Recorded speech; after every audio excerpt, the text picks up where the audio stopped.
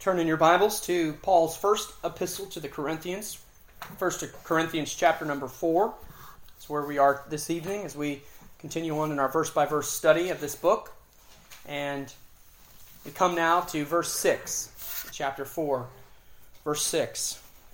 And I'm going to be preaching a message tonight entitled, The Cancerous Sin of Pride.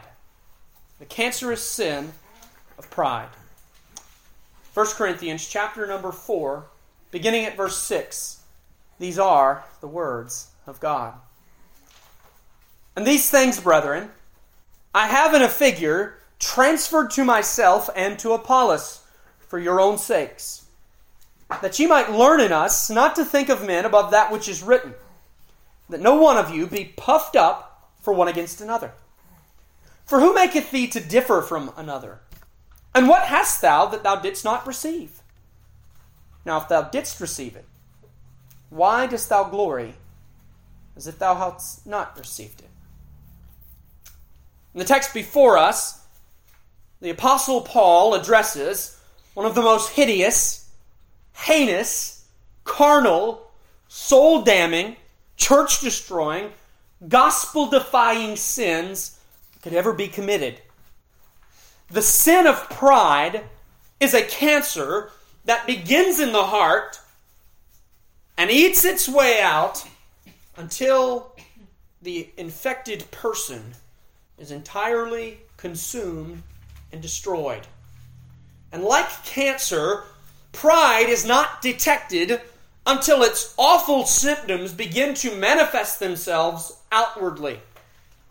The spiritual cancer of the soul contaminates not only the one infected, but everyone in its vicinity.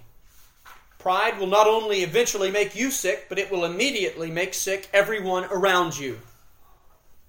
Your pride does not just affect you, but there are implications that go beyond you. And pride is a disgusting sin that is diametrically opposed to the person of Jesus Christ as sin can be. You are never more unlike Jesus than when you are puffed up in pride and vanity. Pride should never be named among the Lord's people. It should be easier for us to speak of a humble devil than a proud church. Pride was one of the chief motivating factors in the original sin that plunged all of humanity into spiritual death. And every subsequent sin is a replication of this original sin of pride.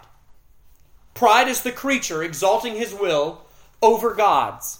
Pride is self-centeredness that causes you to believe that you are foremost, that you call your own shots, that everything and everyone is to revolve around you. Pride is looking in the mirror and singing, "How great thou art." Pride is easily offended. Pride says, "I am the victim, and the world is out to get me." Pride throws a big pity party. Pride thinks that everyone should cater to your needs and do everything to appease you. Pride causes you to think that everyone is doing you wrong while maintaining your innocence all the while. Proud people talk about how often they are cheated, but they never recognize any sins that they commit in and of themselves. Pride will keep you from obeying what the Bible clearly commands for the fear of how you will look before the world and the church. There's nothing more hostile to the gospel of God's free and sovereign grace than the wretched sin of pride. Worldly wisdom and humanistic philosophy that had so affected this church had bolstered up the Corinthians in a state of pride that would wreck their church and damn their souls. And Paul, in his wisdom, he saw the train tracks that they were heading down. He saw the direction that they were going in. And in this text, he confronts their sin not to disgrace them, but to save them from their own self-combustion. And so I've broken this text up into three simple headings. I've endeavored to make this as simple as possible because I don't want you to get caught up in any of the details. I want you to be examining your own heart as we consider this sin of pride. And so we're going to look at the assessment of pride, the admonition of pride, and the absurdity of pride. So beginning with the assessment of pride, look with me at verse number 6. Paul says this, "And these things, brethren." Now with this phrase, with these things, Paul is beginning the conclusion of the first major section of the letter. Remember that I told you that chapter 1, verse 10, all the way through chapter 4, verse 21 is one grammatical unit. And when Paul says, "Now these things," he is primarily and specifically referring to everything between chapter 3 and verse 5 and chapter 4 and verse 5. Chapter 3 and verse 5 is where Paul was speaking directly of himself and other ministers, and he was using figurative allegories to present the role of Christian ministers as farmers and builders and servants and stewards. I hope some of you are remembering some of the messages you've already heard in 1 Corinthians. And now Paul is going to explain what he's been doing for the last chapter. That should pique your ears. That should grab your attention, because Paul is about to do something that he doesn't do very often. He's about to give us a little bit of autobiographical insight to his own line of thinking. Now, we wish he would do this more often, because as Peter even says in his epistle, our brother Paul wrote some hard things to understand. But here in verse 6, Paul is about to break down what he's been doing for the last chapter, and he's going to explain to us what the purpose was for all these allegories and metaphors.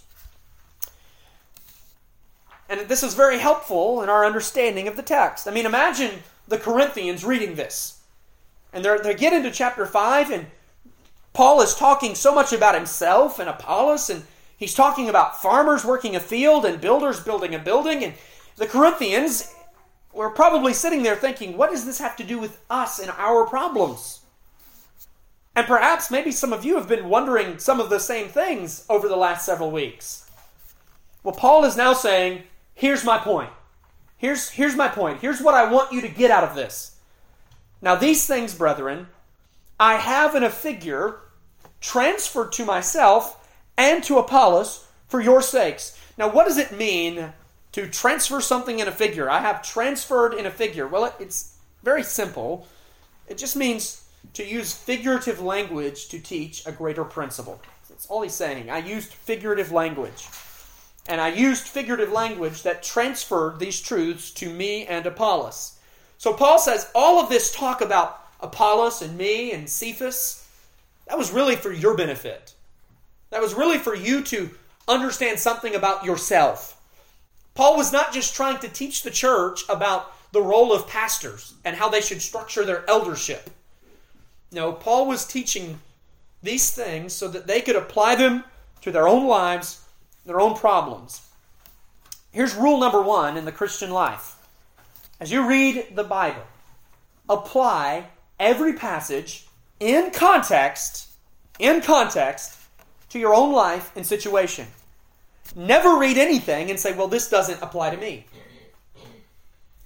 Paul directly intended for the Corinthians to apply these principles to themselves. He presented them this way because he endeavored to be gentle and gracious. That's why he used figurative language, because he did not want to come in and browbeat them and tear them down and discourage them. He was patient even with these stiff-necked Corinthians. Remember, Paul said at the beginning of chapter 3, he said, I couldn't speak unto you as unto spiritual. I had to speak unto you as carnal men, even as unto babes in Christ. And because he had to speak to them as babes in Christ, he used this figurative language. He used this figurative language, and he transferred these teachings to himself. Let me give you an example. This will help you understand what Paul is doing. Okay? When a father needs to have a conversation with his son that might be a little awkward or a little unpleasant, here's what he will do. He will say, now, son, when I was your age, I did this, and I did this, and I made this mistake, and I made that mistake, and I learned from them, and then I changed, and I did this and this. What is the father doing when he does that? Is he just trying to give his son an autobiographical lesson of himself? No, he's trying to teach his son so that his son will apply those lessons to his own life without being so direct, without being so awkward, without saying, "Son, listen to me. This is what you need to do." So Paul was speaking of himself, speaking of Apollos, teaching these principles that he wanted the Corinthians to apply to themselves. So what did he want the Corinthians to learn from these figures and these allegories? What was the lesson? Verse 6. "I have in a figure transferred to myself and to Apollos for your sake these things, that ye might learn in us," so with us as your example, that ye might learn in us, "not to think of men above that which is written." He wanted them to learn not to exalt and boast in men when God alone is the only proper object of praise and adoration and glory and worship. That is what he's been trying to get the Corinthians to understand for the last chapter. That is what he's been trying to get us to understand for the last month. That we should not exalt anyone or any group or any mortal above that which is written. And he used himself and Apollos as illustrations for this lesson. Now, surely, if there's ever been any man worth boasting in, would it not have been a wise pastor and skilled teacher like Paul? Or would it not have been a charismatic orator like Apollos, one of the greatest preachers ever? You might think, well, if we're going to boast in men, let's boast in Paul. Let's boast in Apollos.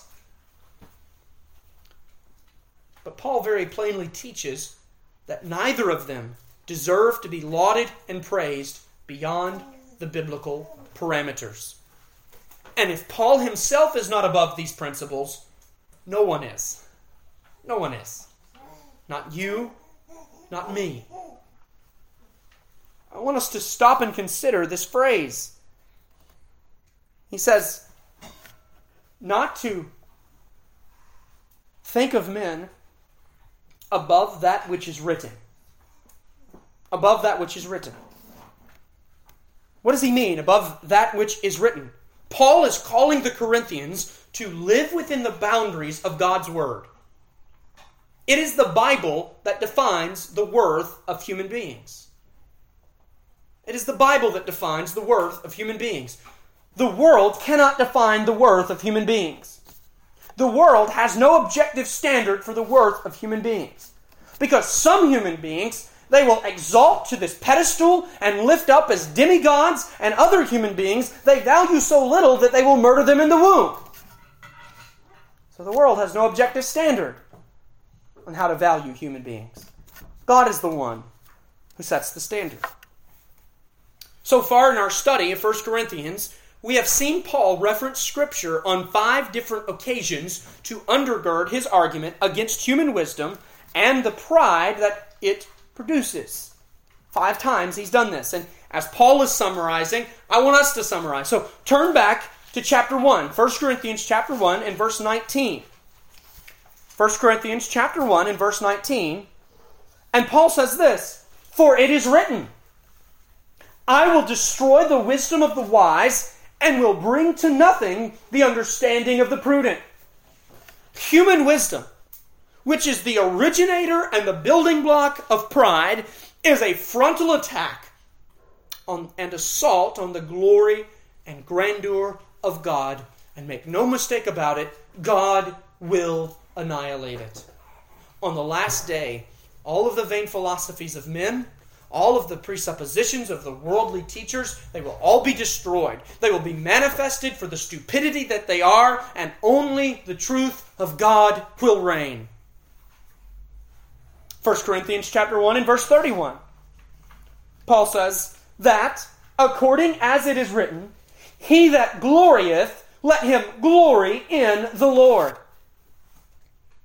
1 Corinthians chapter 2 and verse 9.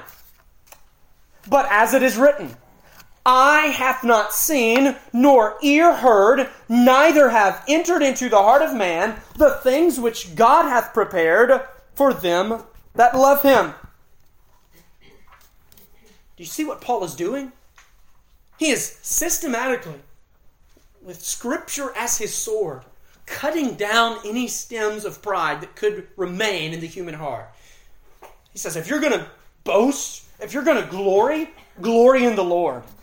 If you're going to exalt something, exalt Jesus Christ. And then he says, that eye hath not seen, nor man heard, neither hath entered into the heart of man, or ear heard, the things which God hath prepared for them that love him. Now, this is not talking about heaven. This is not talking about eternity. This is talking about God's eternal purpose for the salvation and sanctification and glorification of his people. And what Paul is saying here is that truth is revealed truth. If you are going to know anything at all about men, about God, about the history of the world, about the purpose of the world, you will only come to know that through the revelation of the Spirit of God. You have no reason to think that you are some wise philosopher, because if you know anything at all, it was revealed to you of God. All truth is revealed truth. 1 Corinthians 3:19. Paul says, for the wisdom of the world is foolishness with God. For it is written, he taketh the wise in their own craftiness. And this is a quote from Job 5:13. He quotes Isaiah 29:14, Jeremiah 9:23, Isaiah 64:4, and now he's quoting Job 5:13. He takes the wise in their own craftiness. God himself will hunt down those who exalt their own ideas and their own teachings above that which he has given in his word. He will hunt them down, he will judge them, and he will destroy them. And everyone who follows after those teachings is opposed to his teachings. And then in verse 20, and again, the Lord knoweth the thoughts of the wise, that they are vain. That is a quote from Psalm 94, verse 11. You see what Paul has been doing now. Now, when we take a look at the book from a kind of 180-foot level, that's why I tell you that I hope you're not just reading this book in the sections in which we're preaching them. I hope that you're reading this book at home in your own personal devotional time. When you read this book in chapter sections, and a couple chapters at a time, you're able to get the big picture of what Paul is doing. And you see that what he's been doing for the last chapter is cutting down this self-exaltation and the puffing up that was going on in Corinth. And he was hitting all the different reasons, all the different blocks upon which they would build their own personal kingdoms. And he was cutting them down and demolishing them by quoting the Scriptures. And he said, I used myself as an example so that you would not think of men above that which is written. You do not need human wisdom to augment the teachings of this book. You do not need a self-help coach to help you in your spiritual walk. You do not need a 12-step plan to be more like Jesus. You need the Word of God. You don't need a checklist. You need the Bible. You need the Holy Spirit residing in you, conforming you unto the image of Christ. Do you know why holiness and Christ-likeness is so hard? It's because it's so simple. It's merely just read the Bible and do what it says and be like Jesus. That's it. Oh, but what a task that is. And so we want to find something that we can do in our flesh, that we can do in our own strength, that we can say, I have accomplished this. I have achieved this. I have done this. I am taking credit for this. And when we do that, we start heading down the road of pride. Paul uses the Word of God to dismantle even the possibility of human thinking and worldly insight and man's effort of having anything valuable to bring to the table. And in so doing, he takes away any reason that we might have of boasting in ourselves, in our accomplishments, in our beliefs, or in our knowledge. And with this assessment of pride, Paul is hitting at the root of the issue. He is cutting to the heart. See, why is worldly wisdom so damning? Why are factions in the church so destructive? Why is preacher boasting so heinous? Why is self-confidence so dangerous? Because all of these things serve as the ingredients to the cancerous sin of pride. And listen to me, friend. Pride in self and worship of God cannot simultaneously exist in the same heart. God cannot be worshipped with a proud heart. This is the assessment of pride. Paul is naming it. Paul is defining it. Paul is objectively stating his mission. But now I want you to see the admonition of pride. The admonition of pride. He says at the end of verse 6, that no one of you be puffed up for one against another. Thus far, Paul has only spoken in indicatives.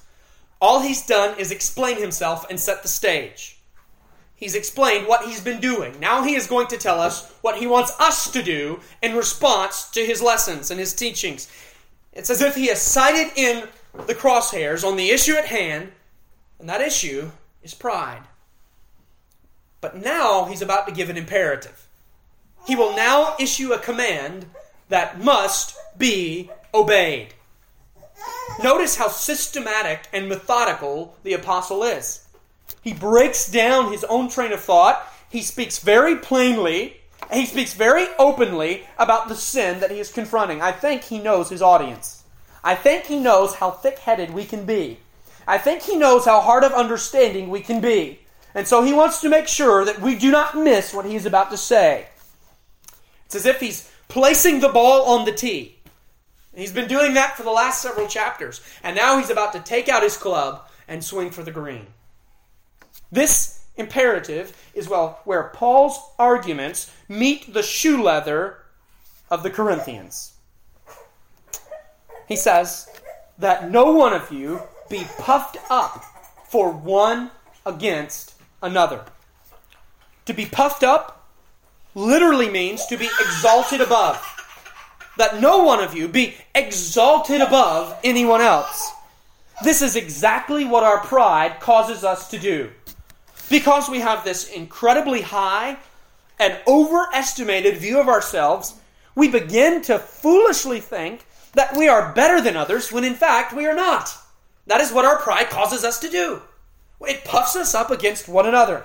And we begin to walk around that because of something we have done or because of something we have contributed, that we have claim of superiority above other people. To be proud is to be sinful. To be proud is to conform to the likeness of Satan and not the likeness of Christ. We must obey the command of the Word of God and not be puffed up one over another. That is the admonition of pride. Paul says in no uncertain terms, I do not want any of you to be puffed up for one against another. And this is not looking around and realizing that God has given us things He hasn't given to others. That's not what Paul's talking about. Paul is not talking about God revealing truth to you that He has not revealed to others. Paul is not saying that you are not more moral than others, that you don't know more than others, that you're not more far along than others. What Paul is saying is that you're not the reason for any of that, and therefore you cannot take the credit for any of that. Let no one of you be puffed up for one against another. Pride in churches destroys the unity that God commands His people to have. And if we are not dwelling together in unity, we will not be worshiping together in unity. If we are not worshiping together in unity, we are no church at all. You will not be able to worship alongside other people that you think you are so much better than. You will not be able to share the gospel with people that you think you are so much better than. If you do not realize that but for the grace of God, you would be just as bad off as the worst sinner on the face of this earth, you will never be able to be an effective witness for Christ. Your pride will keep you from having a testimony. Your pride will keep you from understanding and realizing that Jesus has done anything for you at all. Your pride will hinder you from even seeing your need to go to Christ. Your pride will send you to hell. Now I want you to see, thirdly, the absurdity of pride. The absurdity of pride. We've seen the assessment of it, how it is defined, what it looks like, what it causes in us. We've seen how cancerous and destructive it is. We've seen the admonition against it, that none of us are to be exalted and lifted up above one another. But I want you to see the absurdity of it. Christian, if you are struggling with the sin of pride, and by the way, all of us commit the sin of pride. None of us are removed or not vulnerable to the sin of pride. All of us are susceptible to this sin. But if you realize that you commit this sin, if you are struggling against this sin, and if you do not want to commit this sin, then you are on the right track. And perhaps seeing just how ludicrous and idiotic this sin is will help you in your fight. But if you hear of the sin of pride and you think, well, that can't be referring to me. Well, I know how bad I am. I've met some people that threw such big pity parties for themselves that their pride had blinded them to their own pride.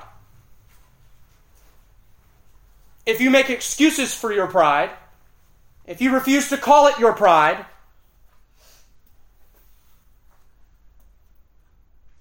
friend, you're in serious trouble. You must see that it is your pride that keeps you from coming to Christ. You must see that it is your pride that keeps you from following and doing what the Lord Jesus has said to do. If you have ever had this conversation in your mind, if you have ever said, well, I know what the Bible says, but I think that people would perceive it wrongly, and I don't want to do it because of their perception, that is pride that is keeping you from doing what the Bible says to do. May you see just how foolish it is for you to puff yourself up against others. Paul will lay bare the repulsive sin of pride with a very familiar tactic in verse number 7. He will ask 3 rhetorical questions that all have resounding implied answers. Let us consider the absurdity of pride. Question number 1. For who maketh thee to differ from another? To the one who boasts in something unique about himself, Paul asks, what makes you so special? To the one who lifts himself up above others, Paul asks you, what makes you any different than anyone else? What is the cause of this difference in you? Paul does not deny that there are those differences, but Paul is asking, what is the effective agent that is making these differences? And of course, the answer is God. It is God who made us, and not we ourselves. And anything about us, whether natural, from birth, whether developed over time, anything about us that makes one man better than another or different than another, finds its source in the creative sovereignty of God. The possessor of his peculiarities is not the cause of his own peculiarities. It is God who makes men to differ one from another. God does not love you because you are so special. Rather, you are special because the undeserved and unmerited love, mercy, and favor of God was placed upon you from before the foundations of the world, and you became a product of distinguishing grace. Who makes you to differ? God makes you to differ. It is the grace of God which distinguishes you. It is not anything that you do which distinguishes you. And Christians are often the worst at understanding this concept. Christians need to be reminded of this when they begin to boast in their superior theological knowledge, or when they begin to boast in their cultural standing and cultural convictions and cultural standards. One commentator quipped, speaking of Christians that are of the more Calvinistic ilk of thinking, he says, Calvinists say that they alone among Christians teach that no glory can accrue to the creature and that all glory must go to the Creator alone. Having said this, they glory in the fact that they said it.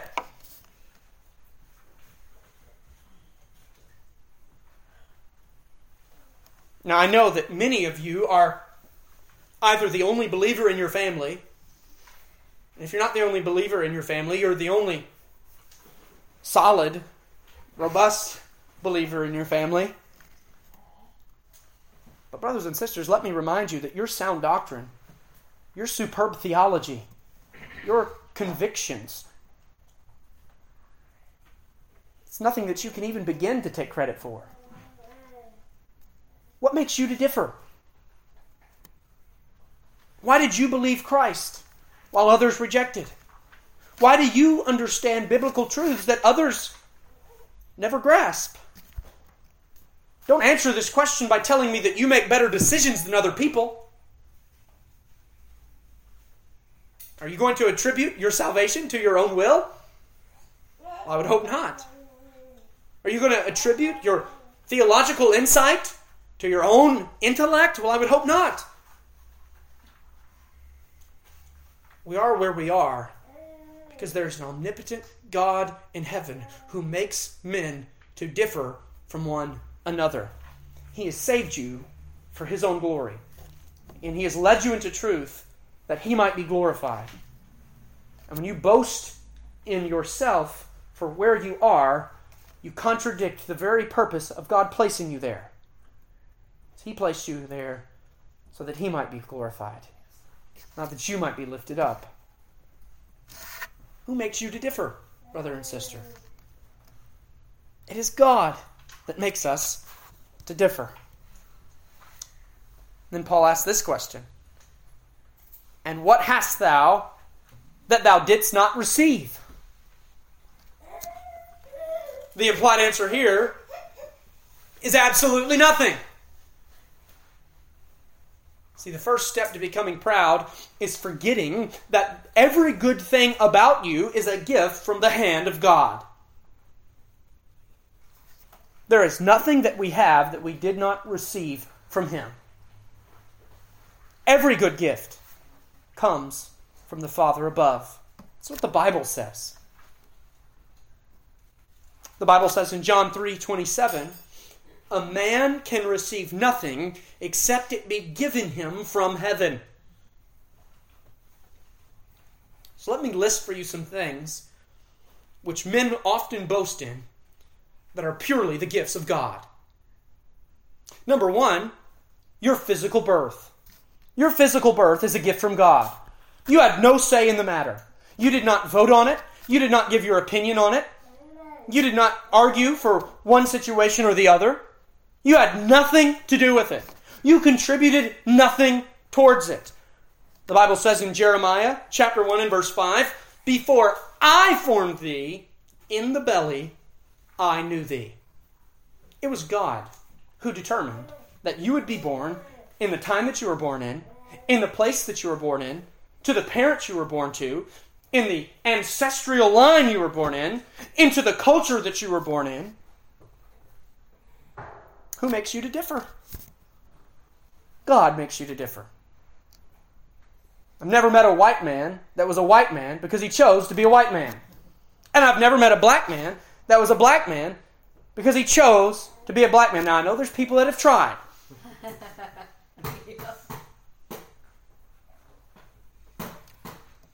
I've never met a man that was a man because he chose to be a man.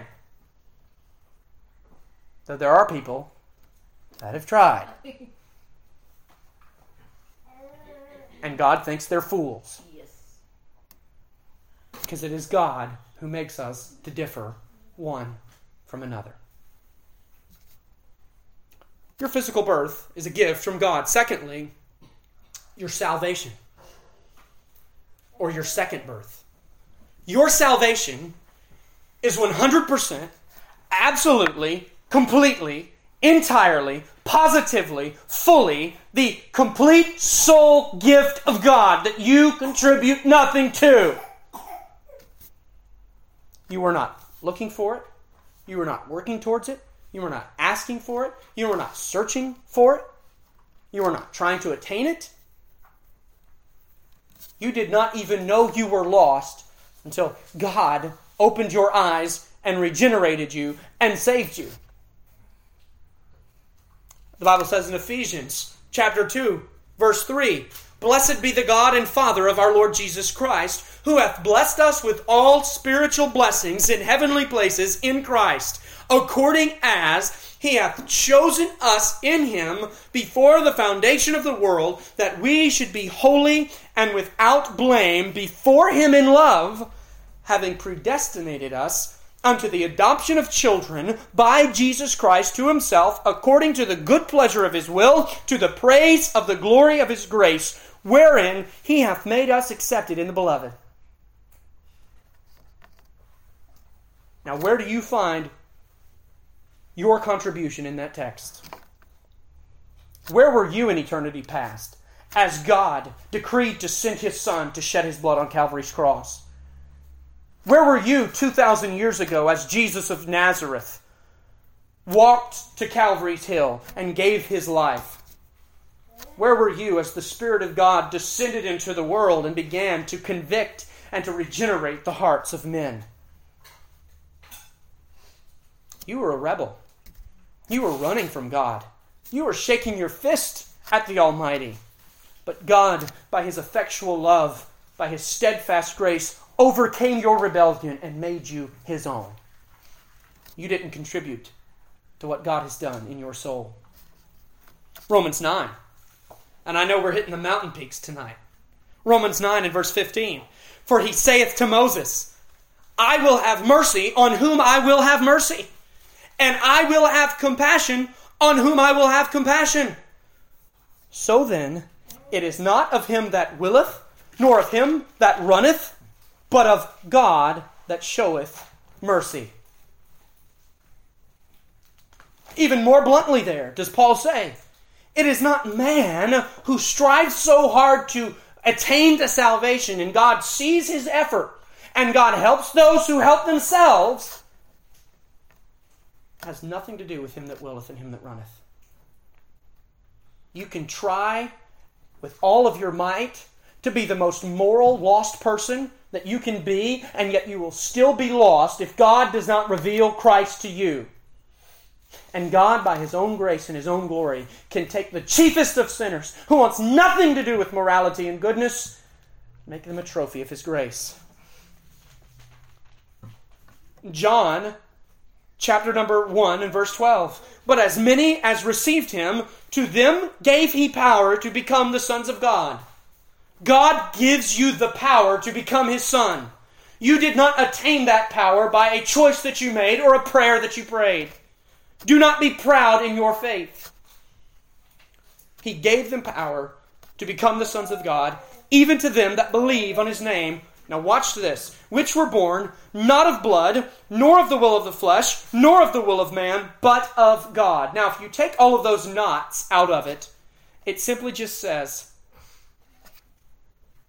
which were born of God. Not by your own will, not by the own strength of your flesh, not by your lineage, not by your friends, not by your ancestry, not by church history, not by your knowledge, but of God. God is the reason why any of you are here tonight believing in His Son. Your salvation is the gift of God. And as a Christian, you ought not act like you are some member of some spiritually elite club that others are not invited to be a part of. You are simply a beggar who found bread, and you are to tell other beggars where they might find bread. Thirdly, your spiritual gifts. Your spiritual gifts are given to you by God. And when I say spiritual gifts, I'm obviously not talking about the charismatic revelation or sign gifts that ceased in the apostolic age. What I'm referring to with spiritual gifts are the particular abilities and spiritual skill sets that God gives to every believer, listen, for the purpose of ministering in the church. 1 Corinthians 12, Romans 12, they are both chapters and passages that deal with our church membership and our service in the church, and that is why God gives you those gifts. God does not give you a gift so that you can boast yourself up and take pride in yourself and say, look at what I can do. I can preach. Look at what I can do. I can encourage. Look at what I can do. I can understand. No, God gives you those gifts so that you can use them for the edification and the blessing of others around you in the context of a local church. And all of us have different skill sets. We are all different members of the body. We are not all mouths. We are not all hands. We are not all eyes. No, we are different, and we have a diversity of gifts, but those gifts are not gifts that we procured in and of ourselves, because the Bible says, 1 Corinthians chapter 12 and verse 11, but all these, that is, all these gifts, worketh that one and the selfsame Spirit, listen, dividing to every man severally as he will. Why do you have the gifts that you have? Because God saw fit to give them to you.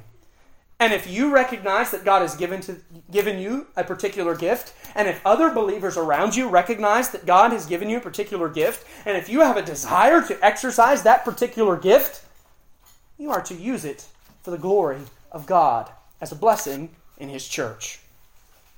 And fourthly, your ministry in the church, and when I say ministry in the church, I don't just mean your pulpit ministry, but your church membership and your ministry to other believers is something that God has given you. 1 Corinthians 12:28, God hath set some in the church. First apostles, secondarily prophets, thirdly teachers. God builds His own church. He does not need your help. He does not need my help. He is the one who assembles us here together even tonight. And because of that, we have no reason to claim any glory or any credit or any fame or any fortune to anything we have done. Now, many of us have worked very hard to make this church a reality here in West Tennessee. Many of us have labored. We've stayed up late. We've gotten up early. We have been in the streets. We have been on the internet. We have done all that we could do to get the gospel out and get the word out about what God is doing here. But any success from those efforts are due to God's blessing alone. All we can do is sow seed in water. Only God gives growth. Do you see why the apostle has been using these figurative allegories in these last couple of chapters? Your ministry in the church, your whole entirety of your Christian life is something that God has given to you. And then he asks this last question. Now, if thou didst receive it, why dost thou glory as if thou hadst not received it? As if the Corinthians had any remaining legs to stand on, Paul finally obliterates and dismantles any reason for pride with this last question. If you received it, and by the way, everything good about you, you received, why do you glory as if you had not received it? If God is the one who has given you all good things that you possess, why do you continue to boast in yourself or your own abilities or your own will? Well, the answer is this: because you are proud. Because you are committing the sin of pride. Rightly did Charles Spurgeon say, "Be not proud of race, face, place, or grace." We have nothing to boast in. In and of ourselves, we are a sack of sin. In and of ourselves, we stand guilty before God. In and of ourselves, even our good deeds are as filthy rags before a holy God. And if you begin to puff yourself up because of the color of your skin, or because of where you were born, or because of your physical appearance, or because of your talents and abilities, or because of even your religious beliefs and convictions, or any such thing, you are behaving as the heathen who believe that they are their own gods.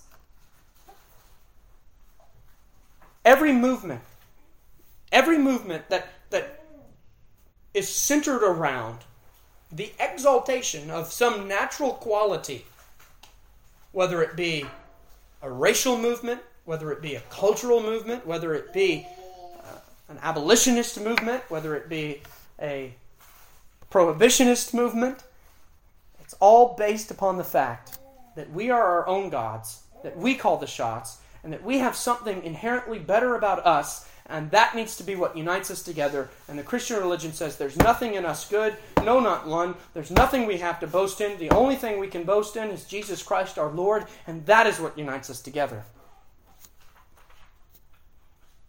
Now, be very thankful for such things. Be thankful for who you are. Be thankful for where you come from. Be thankful for the ancestry God has placed you in. Be thankful for the family that you have. Be thankful for the church that you attend. Be thankful for the books that you read. Be thankful for the doctrine that you believe. Be thankful for the way that you live your life. Be thankful for the convictions that you have. But never forget that God is the reason for all of these things and not you yourself. God is the reason. Oh, if it were not for the grace of God, where would I be tonight? Where would you be tonight if it were not for the grace of God? Let me tell you, you wouldn't be here. You would have no interest in the preaching of the Word of God. You wouldn't be reading your Bible. You wouldn't be singing hymns. You wouldn't be singing psalms. You wouldn't be praying. You wouldn't be attending a Wednesday night prayer service. Lost people have no interest in such things. Proud people have no interest in such things. But people who realize that they are recipients of divine grace and that they are in desperate need of divine grace, they cling to such things. There is no such thing as a self-made man. Never has been, never will be. See, if anyone could have made such a claim, surely it would have been the Apostle Paul. I mean, the Apostle Paul was the chief of sinners. He was a persecutor of the church. And yet now he is this godly apostle. Yet now he is this man of conviction. Yet now he is this man of wisdom and intellect. And surely if anyone could lay claim to something they had accomplished, it could have been Paul. He could have said, look at where I've came from. I've pulled myself up by the bootstraps. I've made myself into this wonderful Christian. But Paul says, by the grace of God, I am what I am. And he didn't just throw that around as some cliche. He believed it. He meant it. And you must learn to say this of yourself, but for the grace of God, there go I. Because by the grace of God, you are what you are. Brothers and sisters, the sin of pride destroys churches. It inhibits all spiritual growth. It keeps you from coming to Christ. The proud will not inherit the kingdom of God. Listen, if you do not deal with the pride in your own heart, you will not go to heaven when you die. Sinner, your soul is in grave danger. Before you can run to Christ for refuge, you must first humble your heart, and you must cast off your pride. You must recognize your utter helplessness before the throne of God. And Christians, there are some of you that will never go further in the faith than where you are right now until you shake off this besetting sin of pride. You are at a spiritual blockade. You cannot get any further. You cannot progress in godliness. You cannot grow in holiness because you cannot get rid of your pride. When the Bible commands you to do something, you need to quit worrying about what others might think of your obedience, and you need to consider what God thinks about your disobedience. There are many excuses for not publicly following after Christ as the Bible teaches and models, but they all simply boil down to pride. Oh, may you not be hindered in your relationship with Christ by the vain conceits of your own hearts. Well, if I stopped here, I would do you a great disservice. Because thus far we have looked at an imperative, and we have looked at a command that even Christians cannot obey on their own. None of us are able to rid our hearts of pride on our own. And if we could, we'd be proud that we did it. So what is the antidote to pride? How do you overcome this sin? You're sitting there, you're saying, Pastor, I understand how wretched pride is. I'm convicted that I commit this sin of pride, and I want to get it out of my heart. What must you do? The only antidote to pride is to consider the life of the Lord Jesus Christ. Consider the most humble man that ever lived. Consider how he eternally dwelled with the Father in heaven. Consider the splendor and majesty in which he resided. Consider how he voluntarily and willingly left the glories of heaven to condescend to dwell amongst proud sinners just like you. Consider how he was mocked and ridiculed. Consider how he was shamed. Yet consider that even as he was offended, he never responded by puffing himself up in pride. He humbled himself. He went deeper and deeper into the completion of the Father's will. Consider how he emptied himself and became obedient even to the death of the cross. Consider the meekness of the Lord Jesus as he hung, suspended between heaven and earth. Consider how the King of heaven was stripped of his garments, was beaten to a bloody mess, was crowned with a crown of thorns, was nailed to a Roman cross.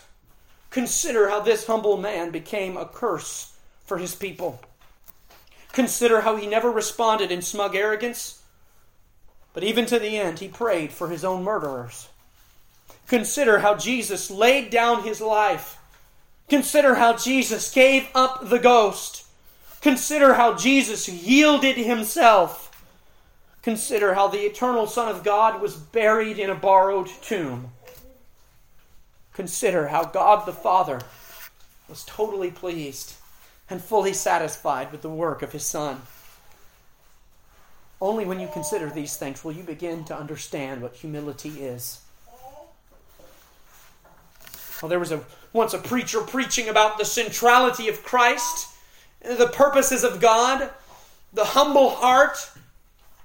And a woman said, Pastor, you forgot about my part. And he said, Dear woman, thank you for reminding me. Your part was to run away from God. Your part was to bolster up your own pride. Your part was to continue in disobedience. Your part was to think even higher of yourself than you already did. It was God that rescued you. It was God that condescended to you. It was God that convicted you. It was God that saved you. It was God that helped you to see yourself rightly. Consider all that Jesus did, brothers and sisters. Consider all that you did not do. Consider all that you could not do. And then consider your great need for the saving work of Christ. Consider that it is your only hope. Consider that there is nothing you have ever done whereby you would be able to present to God for his acceptance on the last day. And then, dear brother, dear sister, humble your heart and receive Christ. It is one thing to know the doctrines of grace. It is quite another to know the grace of the doctrine. And if you are here with a pride-infested heart, your only options are to perish in your sins and cast yourself before Christ and receive him as the cure for this cancerous sin of pride. May the Lord help us to stomp out the pride that is within us and to grow in greater humility towards God and towards one another. Father, we thank you in Jesus' name for your goodness to us tonight. Oh Lord, do not just convict us and beat us down, but Lord, when you have humbled us, do not tarry in turning our eyes to look upon the Lord Jesus Christ, that we might see the answer to our sins, that we might see the antidote to our sickness, that we might see the Savior of our souls. Father, to that one here tonight that is bound in their own pride, would you humble them by the preaching of the gospel of Jesus Christ? Oh God, thank you for what you're doing in our midst tonight. By your honor and for your glory. In Jesus' name we pray. Amen. Amen.